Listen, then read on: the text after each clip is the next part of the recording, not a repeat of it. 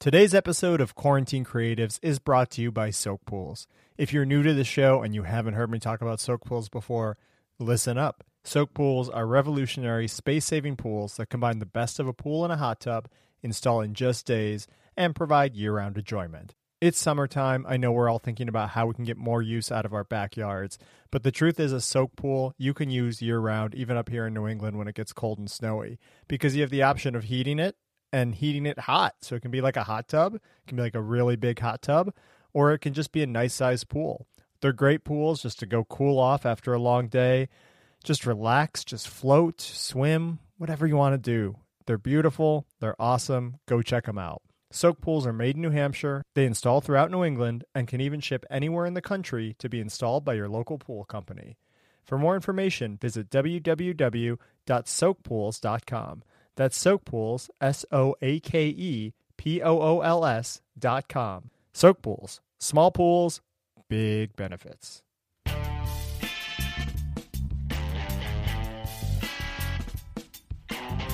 Welcome to Quarantine Creatives. I'm Heath Rosella. You tuned in for a good one today. I'm glad you're here. I think you're going to be glad you're here.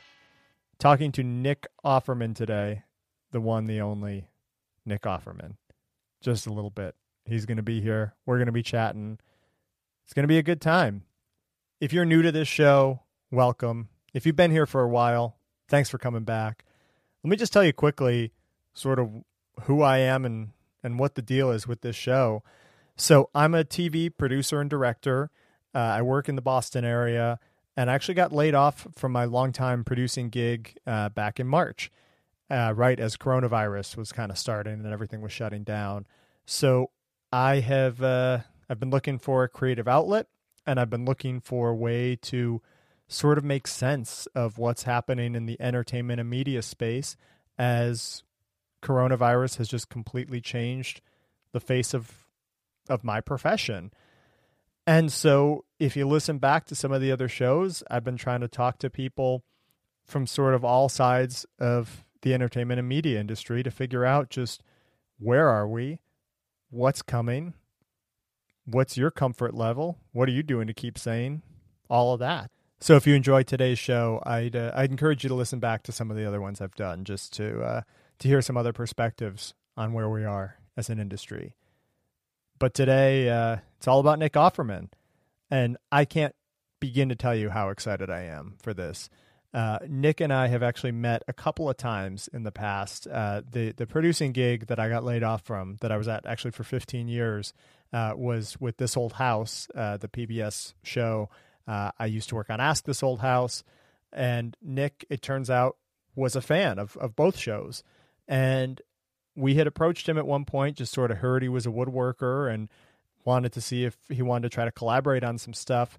And so he first came to our studio in the Boston area. It's probably 2015, maybe 2016, somewhere in there. I mean, it's been 4 or 5 years now. But he was doing a play in Boston and came by and hung out and played a little silly game with our cast.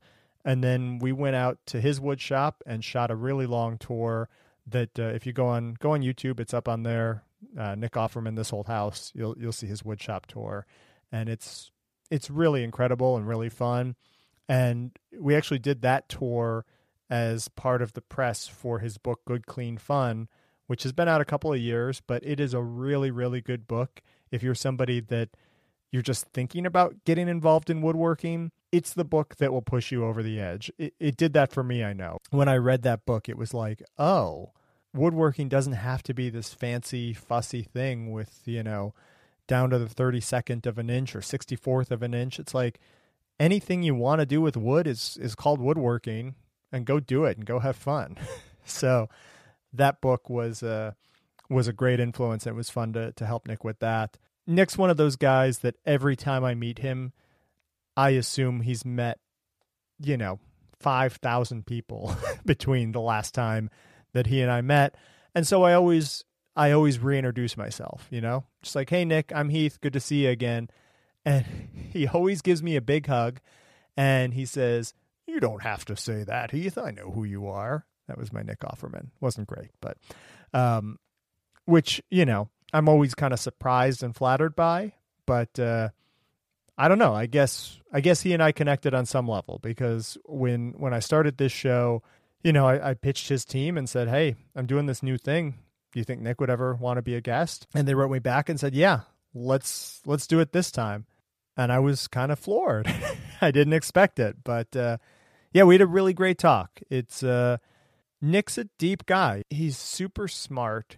He's super funny, and he can talk to you just about anything. I mean, you'll see where this conversation goes. And the truth is, there's like 100 things I wanted to talk to him about, and we didn't even get time to get that deep into it because the conversation just went in a whole different direction. We started talking about, well, you'll hear it. You'll hear where we go. But yeah, I wanted to talk to him about his new podcast that he and his wife Megan Mullally do. It's called In Bed with Nick and Megan, and the show started last year.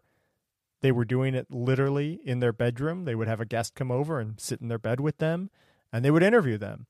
And now, because of coronavirus, that whole workflow's changed. I want to talk to him about that. Didn't get a chance to. I wanted to talk to him about Making It, the show that he does with Amy Poehler, where it's like a crafting competition show on NBC.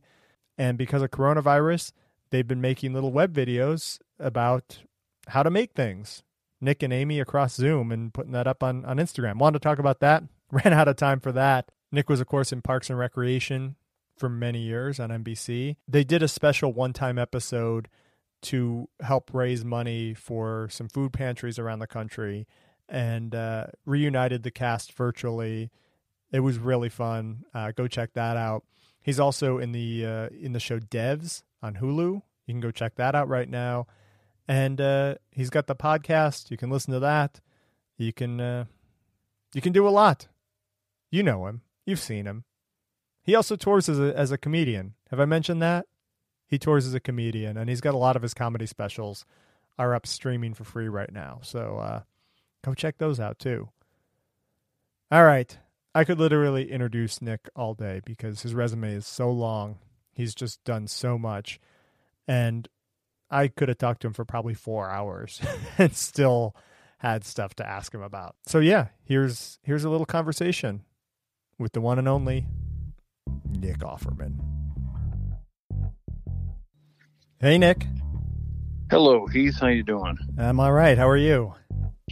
I'm in a house that's not on fire, so I'm counting my lucky stars. Yeah, I've been thinking about that just like this whole time, like starting with the coronavirus stuff and now on to all the protesting and stuff. Like for my house, stuff looks normal, and it's really easy to just kind of get sucked into my own life and not realize the bigger picture that's going on out there. But it's scary times. I don't know. How are you feeling? Sure, yeah, it is surreal.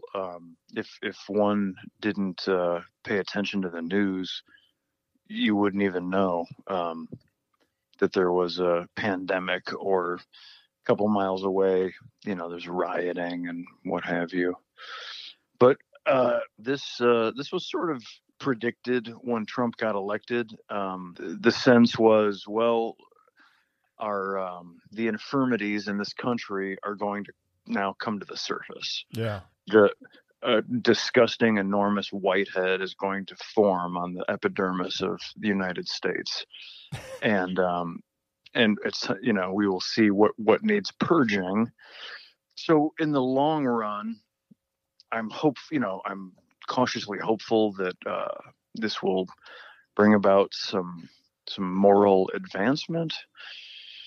But by and large, it's a fraught time. It's a crazy time to be doing what we do. And for me personally, I'm just having a really strange time because there's not going to be any acting jobs in the foreseeable future. Yeah. And so that part of it, I'm very grateful for the influences, especially the writers that I adhere to.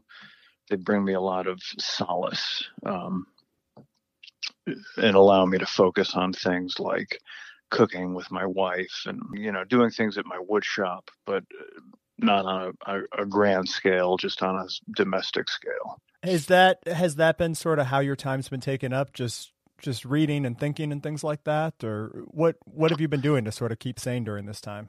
Reading and thinking. I mean, when the quarantine began, my wife and I just started doing a lot of jigsaw puzzles. Yeah. And listening to audiobooks. That's one of our favorite things to do at any time.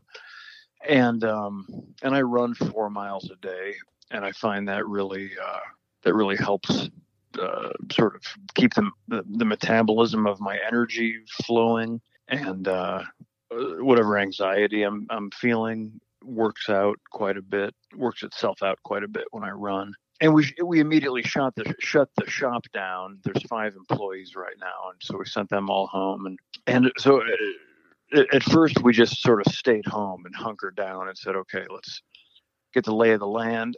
And then after a few weeks, I began to venture over to the shop. I built some set of shelves for my garage, a couple small projects for friends, but mainly I'm very lucky that I'm not just an actor and a woodworker, but I'm also a writer. And so not only have I been reading a great deal, but I have 2 new projects with my publisher that I'm working on. So in the long run, I'm very grateful I can earn some income without needing to leave the house. Yeah. It's definitely been a strange time. And that's part of why I wanted to start this podcast, I think, too, was just, I got laid off in March at the beginning of all this. And for, 2 months now, 3 months, it's been just trying, for me personally, like thinking about it from like, how do I want to jump back into production? And, what does my next move look like? But as I started talking to friends in the industry, sort of realizing that everybody's in this boat right now, that this isn't, normally, like if I had lost my job a year ago, it would be like, okay, that sucks. Let me call some other production houses and see what's happening in town, or, take some freelance gigs or whatever. It takes some time to figure it out, but know that there could be a source of income. There could be a source of, creative outlet. And yeah, just in talking to everybody, realizing, oh shit, we're all in this boat. Like nobody is doing anything right now. And really just kind of wanting to explore that with other people. I wanted to talk just about some of the projects that you've had going. I know, there was that Parks and Rec special that was really great. And just, I know you talked a lot about that on the Good Place podcast, and people should listen to that and kind of hear the whole story, but sort of the Cliff Notes version. How did that all come about and work, I guess? Well, it came about, Mike Schur, the main creator and writer of Parks and Rec, admirably, he also is the creator of The Good Place. He, in the case of both of those shows, he ended the series on his own terms. So he's this rare bird in Hollywood who places the integrity of his writing and his storytelling above his bank account. Yeah. Usually, if you're lucky enough to get a TV show going, then you milk that son of a bitch for all it's worth until it keels over after season 11. And so, among the many ways I count myself lucky in knowing Mike is the fact that he deals with such integrity, and so I have known ever since this sort of new rash of rebooting shows has struck, that we would very likely never do anything like that with Parks and Recreation. That said, when this whole thing sort of went down, when the pandemic struck, Mike was talking to some other big shots in town about just overview and like what's going to happen. We're going to run out of material to broadcast. And Mike said, I have one idea. Maybe we could come up with this Parks and Rec reunion. It wouldn't really be, an actual episode of the show, as it were. It would sort of exist outside of the 125 episodes we did. But it might be a nice way to raise some money for food charities and food banks. And so, of course, anything Mike ever asks of us, an army of people springs to his service and says, yes, by God. I mean, I've told him I could be in Australia and he could call me to help him move across town tomorrow. And I would be there with an extra pickup truck. He's just one of those guys who will all come running when he needs us. So it was, and then there's another guy named Morgan Sackett, who's the main producer of Parks and Rec and The Good Place, and another up and coming program called Veep. He's just incredible. He's this quiet, intelligent, incredibly competent Iowan who he's the one who, Mike sort of and the writers, they envision, they dream up the world and the scenarios, and then Morgan is in charge of looking at the pocketbook and saying, okay, I can make that happen. Yeah. I can build you a harvest festival or a unity concert or what have you. And so Morgan was the mastermind. He came up with the way to, like, each cast member had a kit, like a tub full of equipment dropped off that had been through a sanitizing cleaning.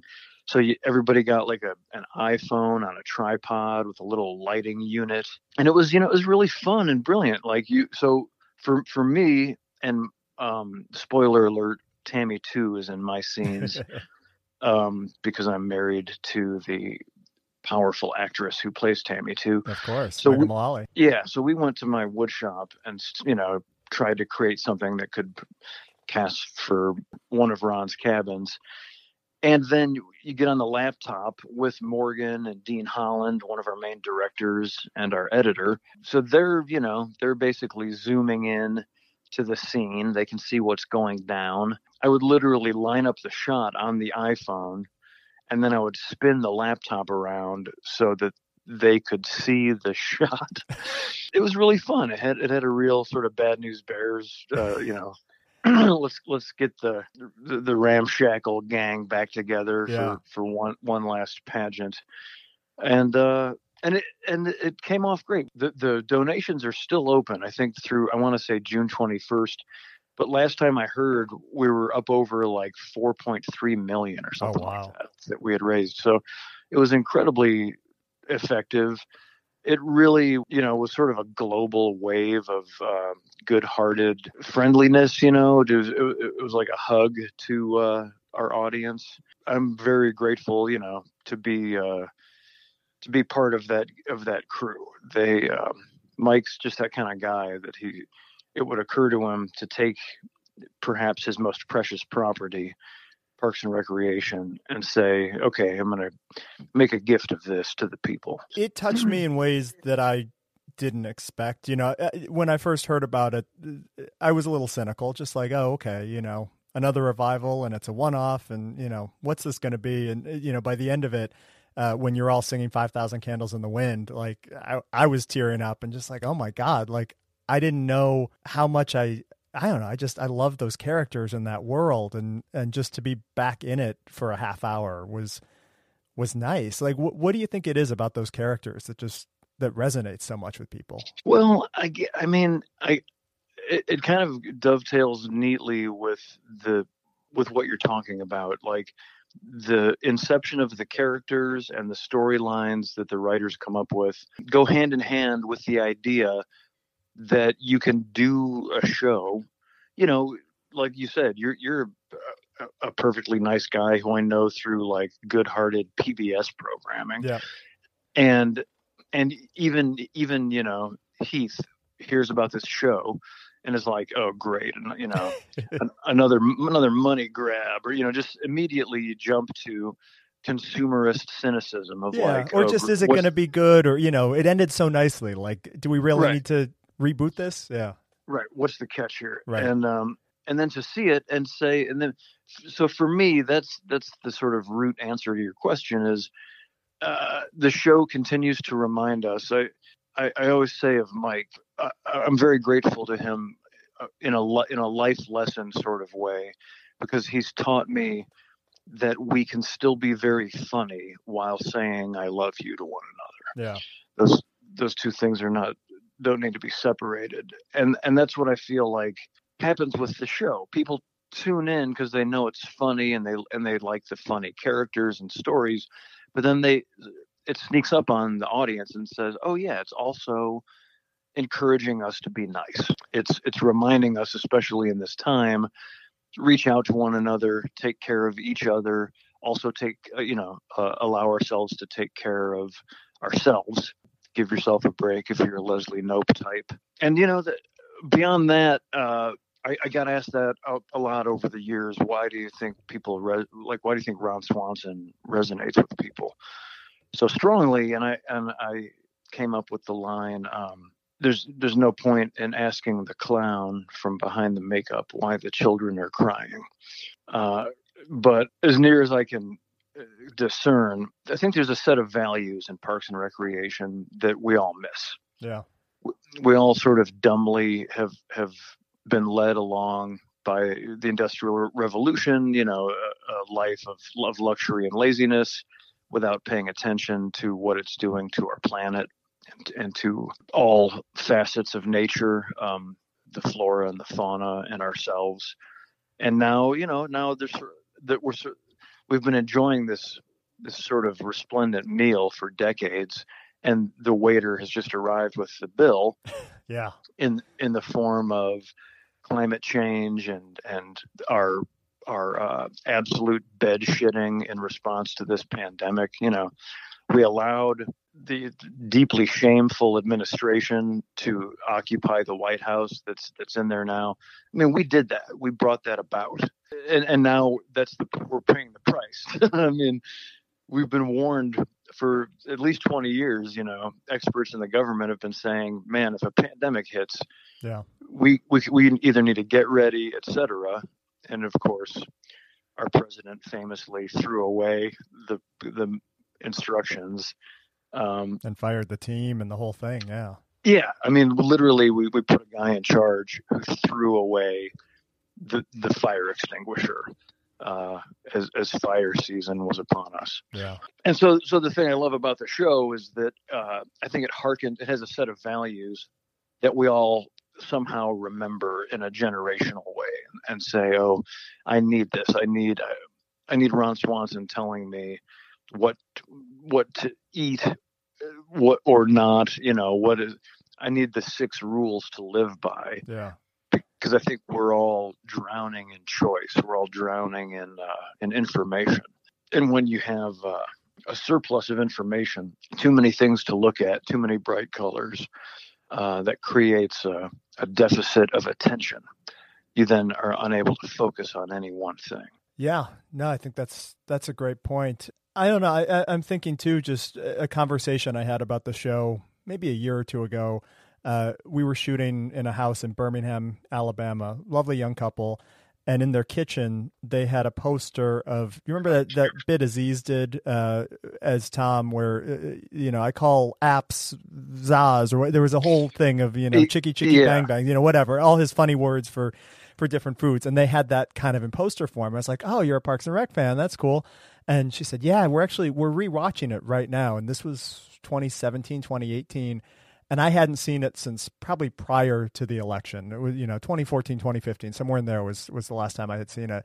And I said, does that show hold up though? Like, I remember watching it during this time when it felt like, female leaders were on the ascent, and, it was easy to see some of Leslie in Hillary Clinton and to sort of see that better world that Leslie was leading people towards. And then just to feel like we took a giant step backwards when Trump got elected. And I was like, does the show hold up now in that context? She said, no, it's actually better than ever. Like, it's given me a lot of hope in these times. And yeah, it was nice to hear that. I haven't gone back and watched it yet, but maybe I will at some point. It is good to hear. The one funny thing about the reunion show was over the next few days, I have long since given up looking at seeking out reviews, as it were. Yeah. I mean, for kind of since the beginning of Parks and Rec, which was 2009, there's been just such a preponderance of information. And Mike, I've heard Mike speak more eloquently about it, but basically since the advent of social media, certainly, but even even before then, kind of since the advent of the chat room or the ability to leave comments on any website, and the advent of websites that need to fill their content. For a lot of my life, if you had a TV show, they would just review the first episode of the season and the finale. Yeah. But it's a relatively new modern development where people need to fill content, and so they began reviewing every episode of every show. And you're talking just about traditional media at this, like an LA Times or Hollywood Reporter or something, not even just like, Jimmy's blog or something like. Right. Exactly. Yeah. I mean, I could rattle off, I don't know, once I have something coming out and they send me a list, they say, here's the outlets we're pitching to see if they'll interview you. And are these okay with you? And it'll be like 50 outlets, and they're all, name brand, Variety and BuzzFeed and whatever. So that's just the name brand stuff. Then beyond that, the amount of like blogs and websites is just mind-boggling. Yeah, you kind of like get things by osmosis, or if there's something anomalous, like something really bad or really good, someone will then tell you about it. So I sort of use social media by osmosis. I glance at it. I try to contribute to it because it's part of my business. Like having a good amount of following translates into clout. Like it's book sales, it's comedy club sales, right? Yeah, which I'm not crazy about because it also translates into having to be my own salesman. Yeah. And I don't like that part of it at all. And that's what keeps me from fully engaging. But I've developed a technique where I'll sort of breeze through usually once or twice a day. And that allows me to not feel obligated to consume everything coming my way, because that would be kind of a full-time job. Yeah. And so after the reunion special aired, breezing through social media, I saw it's 3 instances where people couldn't resist. They felt the need to say, and one was a very prominent television critic, said, okay, it's not the funniest episode ever, was like the opening of his review of the show. Yeah. And there was a few other of those just from like random people on social media where they're like, yeah, it wasn't great. And I just shook my head and laughed and said, what the fuck do you think it was? Like, did you think it was an attempt? Are you so thick that you thought it was merely trying to come out of retirement? Like it was like a Tiger Woods. Yeah. It was shot on iPhones, like as a fundraiser. It was like, hey guys, clearly here's what the thing is. And in the context, it was astonishing. Like it should win an Oscar for what it was. Yeah. It always makes me laugh. Like I'm always being reminded that no matter how magnanimous your gesture, or no matter how good your intentions, you still are barreling down the road to hell, apparently. Yeah. I want to ask you too, just sort of about Ron Swanson, and there was a parallel that I was thinking about relative to Donald Trump and all, and just sort of really trying to think about like, how did we get in this mess? And realizing to me that the origin of a lot of this is The Apprentice, and sort of like, I remember when that show was on, I had, family members and stuff that were just like, you got to watch this. It's so cool. Like he's just this tough businessman and he fires everybody. And like, I never watched the show, but even just in the previews and stuff, I'm like, well, it's all stagecraft. Like it's a boardroom set and they're lighting him a certain way and they're giving him this dialogue, but it's all a construct. And yeah, there are pieces of it that have some truth, but it's not a reality show at all. It's, it's this character that Mark Burnett dreamed up, not that, and that Donald Trump, in a lot of ways, he was projecting that, I guess, his whole adult life, right? That he's the casino mogul and he's the airline mogul and whatever, but all those businesses kept failing. And somehow just putting him on prime time and and lighting him a certain way and giving him the right lines, people love that character. And I think in a lot of ways, they think that's who's in the White House now. And like, I just want, like, you know, you played such a distinct character with Ron Swanson. And I remember, you know, I saw your comedy show when you were coming through Boston in October, and you have a song that you close with that's like, I'm not Ron Swanson. And a lot of the thesis of the show is sort of, you know, here's my stance on women's rights and LGBT rights. And, you know, like, I'm not that guy, is sort of the subtext of all that. Like, just, I don't know. You could have easily gone the other way, I guess, and just leaned into that and been like, yeah, I'm the hyper masculine guy that just, you know, I go out in the yard and grab a squirrel and eat it raw every morning, or, you know, whatever. Like, I don't know. Do you see that parallel, I guess, of sort of how the public can form an image of a character in their head? Yeah, for sure. And the stories, the sort of examples I'm aware of, like I don't know. I mean, speaking of our president, I wouldn't be at all surprised to learn that he was very mentally ill. Of course. Like he doesn't, you know, he's an incredible anomalous beast who obviously has these talents that I'm guessing he's not even fully aware of. Yeah. He's sort of an unstoppable, voracious baby who's somehow keeps being empowered. And so in the case of somebody like him, I don't know, I'm thinking of like, for some reason, the amazing Scorsese film King of Comedy is springing to mind. And it's, in my opinion, kind of easily Robert De Niro's best work. He plays this incredible character named Rupert Pupkin, who is an aspiring stand-up, and he's kind of stalking Jerry Lewis. I forget. I don't think I've seen it, actually. Oh man, it's so amazing. It's really, really funny and deeply chilling. Yeah. Jerry Lewis is also amazing in it. I'm blanking on the character he plays, but he plays sort of I mean, if you saw the recent film Joker, it basically is a deep ripoff of Gotcha. King of Comedy. Okay. It's this. I wasn't interested in seeing Joker, but from what I read about it, it's the same paradigm.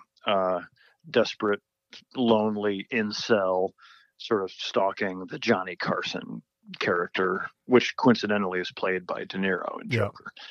Anyway, the what I'm driving at is in the case of those two characters in this film, who are desperate to achieve a certain image, and they see success as being perceived as a certain character or in a certain way, or in other words, maybe to put it more simply, it's putting fame above integrity. It's putting the cover at a much higher importance than the book, as it were. Yeah. And so whether he's mentally ill or not, I'm pretty certain that our current president is got to be the most miserable person living. What he wants so desperately, he can never have. Yeah. And the harder he tries to gain the approval of decent people of taste and class and morality, the harder he tries to gain that approval, the more he's despised. And in a lesser way, I feel like if you come to be known as like a television character, say, or as for having a certain voice, you're right. One choice is to lean into that and say, ooh, I can ride this gravy train, for a really long time. But I pretty quickly just recognized in my gut that would be really disappointing, that it would bring, that it would not bring me fulfillment, and it would become, if I were my own version of being perceived as the the boss of The Apprentice, as it were, would just become an albatross. I would hate that character. Yeah. And I think it's played out. I think from the time The Apprentice happened through till now, it's clear to anybody with eyes to see that that people are making money off of that particular brand of puppet, but nobody's getting happy. It's not bringing anybody anything good. It's just much like American consumerism. It's making a few people a lot of money, and that's about all you can say for it. Yeah. I want to just think too about sort of, you were talking about sort of a reset that may come at the end of all this. And it feels like just seeing so many people out on the streets marching against racial inequality, against police brutality, seeing sort of the reaction to, the lack of cars on the road and the lack of pollution, that my hope anyways is that there may be a wake-up call and a chance to sort of reset some of the assumptions that we've made over the last however many years of what it means to live in this country, and what the good life looks like, what the American dream looks like. How do you feel about that? Do you feel like we may get there, that this may be a chance to reset some of that stuff and start fresh? Well, I mean, unfortunately, it's not that easy as hitting a reset button. So it's not something that is going to happen, I think, quickly.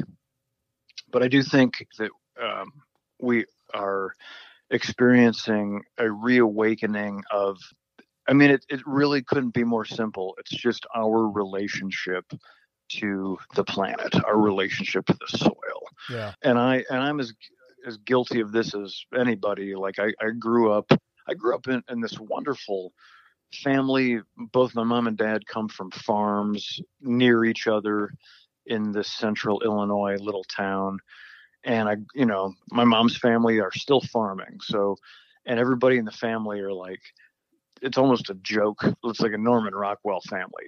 To a man or woman, it's school teacher, nurse, librarian, paramedic, wow, craft brewer, and then a bunch of farmers. Yeah. But like and then one jackass went off to become an actor. But so, I mean, I grew up in this family with really great values, really great work ethic, and that has served me so well. And that's even though now I live in Los Angeles and I've always existed, I've lived only in Chicago and New York and LA because I've had to be where the audience is, because a lot of my work has been in the live theater. Even so, the older I get, the more I feel a kinship with my family, and the simple appreciation of things like family and friendships and neighbors and gardening and cooking and handcrafting. And it's living a self-sustained life in a frugal way, and experiencing the pleasures that can bring. Developing what would become my career over the years of adulthood, I never cognizantly said, "Oh, I love woodworking. I'm going to become a woodworker, and I want to become known for that." That you could have knocked me over with a feather if you had told me that I would one day co-host a crafting TV show. Yeah. That said, even though I sort of backed into it, I'm so grateful, because the older I get, the more I become aware that I very rarely need to buy anything. And that's the thing where I say I'm as guilty as anybody. Like through my teens and 20s, for sure, I'd say I started waking up maybe in my early 30s, 20 years ago. And but through my teens and 20s, I was as good of an American consumer as anybody. Like I was susceptible to advertising, and I would much rather eat, the hot and laboratory tested tastiness of fast food rather than some, home cooked beef stew that just sounds bland because of the way commercials have made it sound bland. But then you actually sit down at a farmer's table or just a proper homemaker's table for a meal of beef stew, and you are reminded, oh my God, I'm back in the nest. I'm back in the cradle of life. These people are creating life around them, and that takes time, and that has a value that is so much more rewarding than any TV show, Yeah. than any video game, than any of all this stuff. So it's had a tough effect on my choices as well. Like, the more I feel this way, the less amount of scripts come across my table that I feel like I want to be involved in. So, but to get back on track, I feel like our world is, because of climate change and sort of generational thought revolution, Generation Z, let's see, we're X, then the millennials, then Gen Z. Both millennials and Gen Z, are unencumbered with a lot of our baggage, the way generations work. And so they simply say, what's the matter with you people? Of course, people of all races are equal. And of course, all genders are, equally legitimate and deserve equal rights. And of course, we need to pay attention to the needs of our planet. Like, we're destroying it, our safe haven, hand over fist. So I think we're waking up to that notion that if everybody begins to consume less and pay more attention to our carbon footprint in a nutshell, it will affect the way we live, and we'll come to understand that it can be just as enjoyable as it can be more enjoyable than the most resplendent consumerist lifestyle. But more importantly than how we feel personally is coming to understand that, I think, will guide our voting, because that the Industrial Revolution, from then till now, and Wendell Berry writes so beautifully about this. Like, we've been sold this bill of goods that we don't deserve to do. We deserve to not have to engage in hard work. Once factories were able to make vacuum cleaners and other items of luxury, well, then you've got these hordes of housewives who are hardworking and frugal. And these companies say, well, how are we going to sell these vacuum cleaners to these smart housewives? And advertising is born, where they say, is your back hurting? Are your knees sore? You deserve to sit down and put your feet up. Get our luxury, time-saving gadgets, and eventually we began to buy those things and say, oh, great. And so just run that out to its natural extension. So say you buy every time-saving, labor-saving device. So you have a robot house, and everything is done for you. Okay. So you wake up in the morning, you eat the breakfast that appears because the robots made it. Now what? Now you have the day in front of you, but you don't have to do anything because the Roomba is cleaning your house. Everything's being taken care of. And so then you say, well, gosh, what should I do? Well, you turn on your channels and they say, well, you should go to the mall and buy more of our stuff, or you should play our video games, or, tune into our channels. And if you think about it, none of that stuff has any reward. There's nothing productive about it. And so for me, that's just what I try to pay more and more attention to is, it's easy. I'm a very good human being. Like, I respond well to shiny objects. So if somebody says, hey, look at these handsome new work boots with a redesigned steel toe, I'll strain something, snapping my head over to look at those. But if I step back and think about it, I think, hang on a second. I'm standing here in a pair of perfectly good work boots. There's no need to give into this desire that's been trained into me. Yeah. So that's my hope, is that we can train ourselves back out of this consumerism, because we understand that our relationship with our food and understanding where it comes from and how we treat the soil and the elements, the air and the water, how that it's all part of the cycle. And we're doing a very bad job the last 70 or 80 years. Yeah. It's so rewarding too. Just like, I discovered last year, we joined a CSA, a really good CSA near us. And like coming into the fall, August, September, the harvest was just insanely good. And you'd come home every week with just so much produce that you'd have to figure out, like, what do I do with this? And for, I don't know, 6 weeks in the late summer, early fall, my Saturday and Sunday was spent, either processing stuff for the next week, let me make some meals that we can eat throughout the week, or discovering canning, which I had never done before, but, making my own tomato sauces and pickles and hot pepper jelly. And it's actually been really great, because during this quarantine now, I still have some of that in the basement, and you go down there in, March, April, when it's here in Boston, it's cold and snowy, and, you don't want to go outside, and you just have this amazing fresh, tomato sauce that tastes like last August or September. And yeah, there's a satisfaction in that. And I feel like for me, I always felt the need to put a label on something that, like, if I'm going to be a woodworker, I have to do the kinds of stuff like you and your team are doing with, beautiful, live edge slabs and stuff. And it's like, no, I can start simple with some basic pine and pocket screws and make something functional for my house and for my family.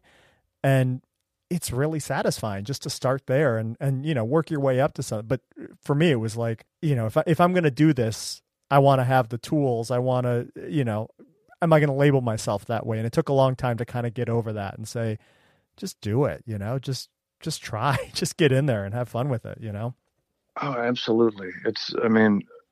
My woodworking book, Good Clean Fun, that's a big part of my introduction.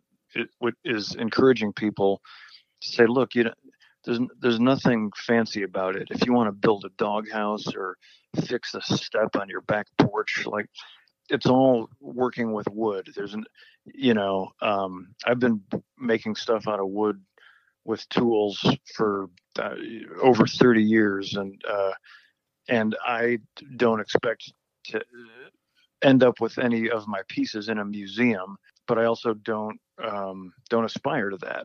I make things because they serve people. They do good in the world.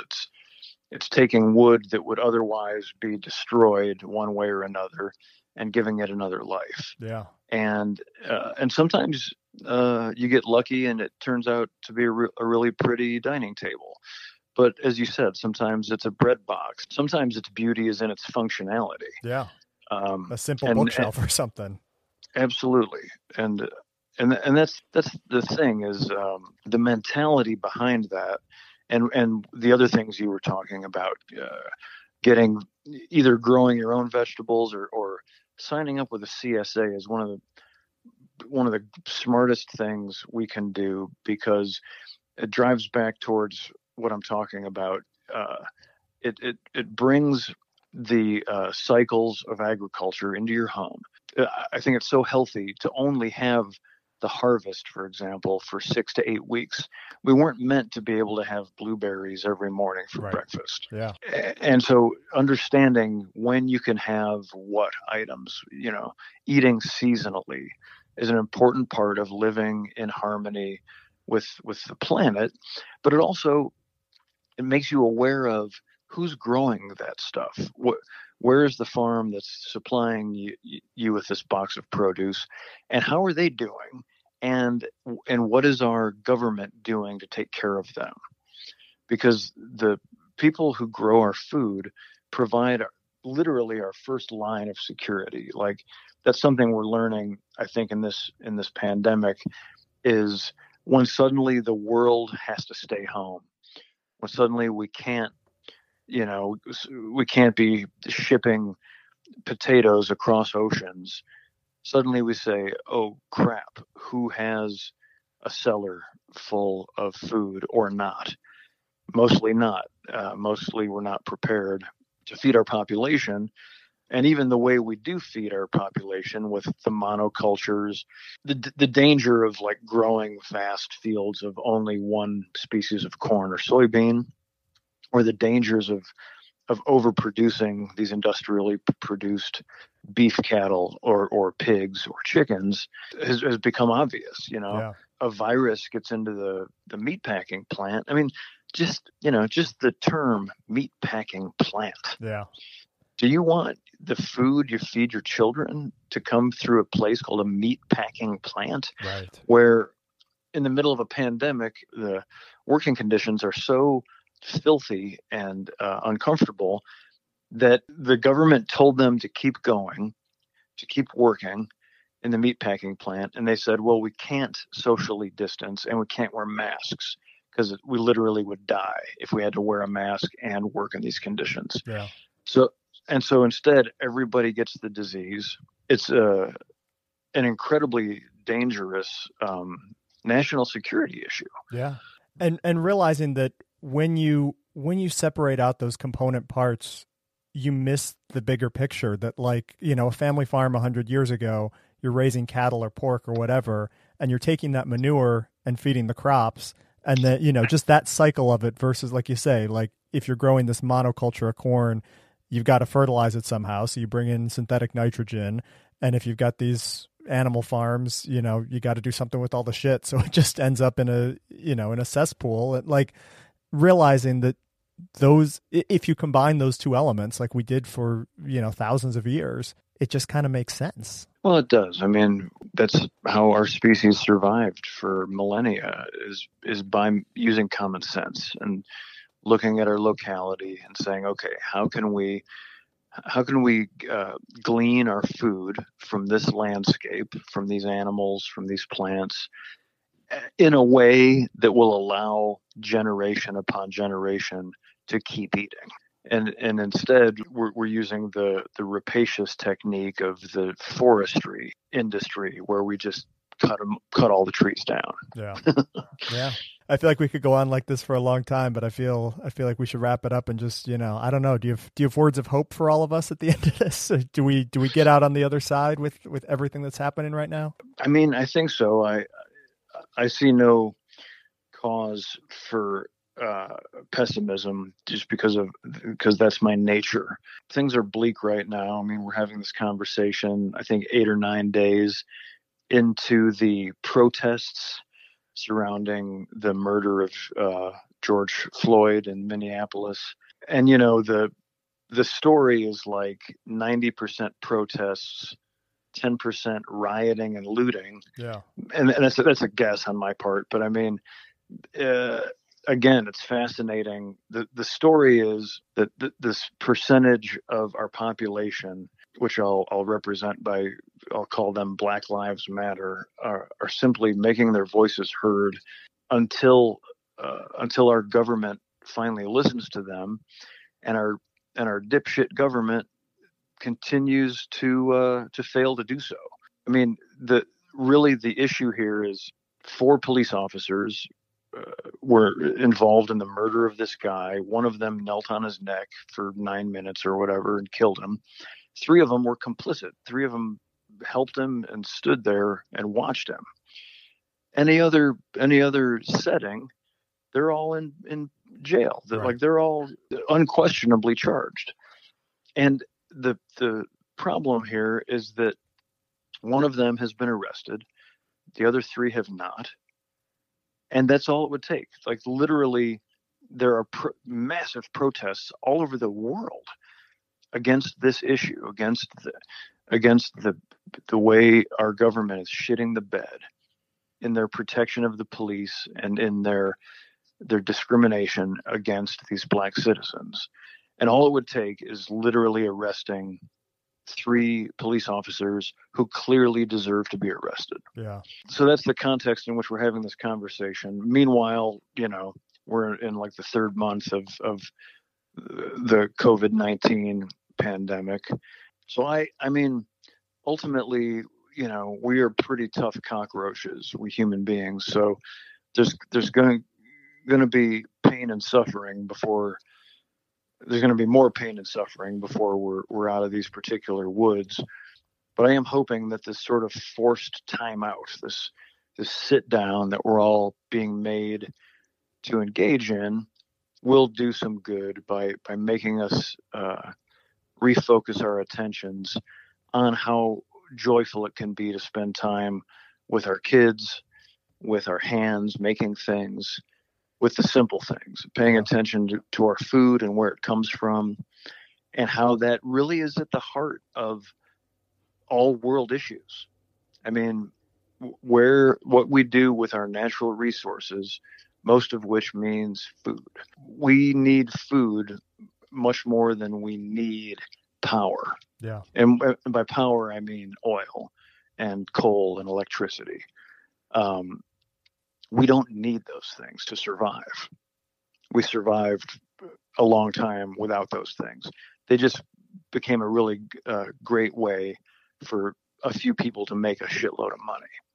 And so hopefully this hardship that the world is going through will allow us to see where we should refocus our priorities when we get to the ballot box. Because for me, it's all about the farmers. Until the government is taking care of our small farmers, not these big industrial giants, Monsanto and Cargill and so forth. I mean, they're as guilty. They're some of the biggest monopolizing evil players happening in the world today. We need our government to protect our small farmers who are stewards of the land. We need to keep our land healthy, and then maybe we can be healthy. Yeah. November feels like a long way away right now, though. It really does. But you can't give up hope. Nope. Let's stay in touch. Look around you for who needs something, and we'll do our best to come out the other end still on our feet. All right, there we go. Nick Offerman, the one, the only. It's funny, that could have been an interview with Michael Pollan, right? Like the last third of that was nothing to do with entertainment, but I was engaged with it. He was engaged with it. We just kept going. It was great. I loved it. Go check out Devs, streaming now on Hulu. Check out the Parks and Recreation special if you haven't seen it yet. Go listen to In Bed with Nick and Megan, wherever you listen to your podcasts. It's phenomenal. It's so much fun. Super intimate and funny. I love it. All right, before we go, I want to ask you one favor. If you're new to this show, if this is the first episode you've ever listened to, go back and listen to some of the others. I think you'll enjoy them. If you like today's conversation, the names for the most part are not as recognizable as Nick Offerman, but it's people from across the entertainment and media space that all have really interesting insights into where we're headed as a business and, as a planet. So go listen to some of the other shows if you're new. If you've heard some of those other shows, can I ask you one favor? Can you tell one other person who you think might enjoy this show? Shoot them a quick text, shoot them a quick email, tell them, hey, I think you'd like this podcast. Because, I want people to hear it. And what's better than word of mouth? Isn't that how you find stuff that you like? A friend says, hey, I think you'd like this show. I think you'd like this movie. Tell them about the podcast. I'm at Heath Rosella on Twitter and Instagram. Shoot me a line. Let me know what you like, don't like, who you want to see next. Subscribe, rate, review. New show coming on Thursday. It's going to be a good one. I'll talk to you then. Stay safe.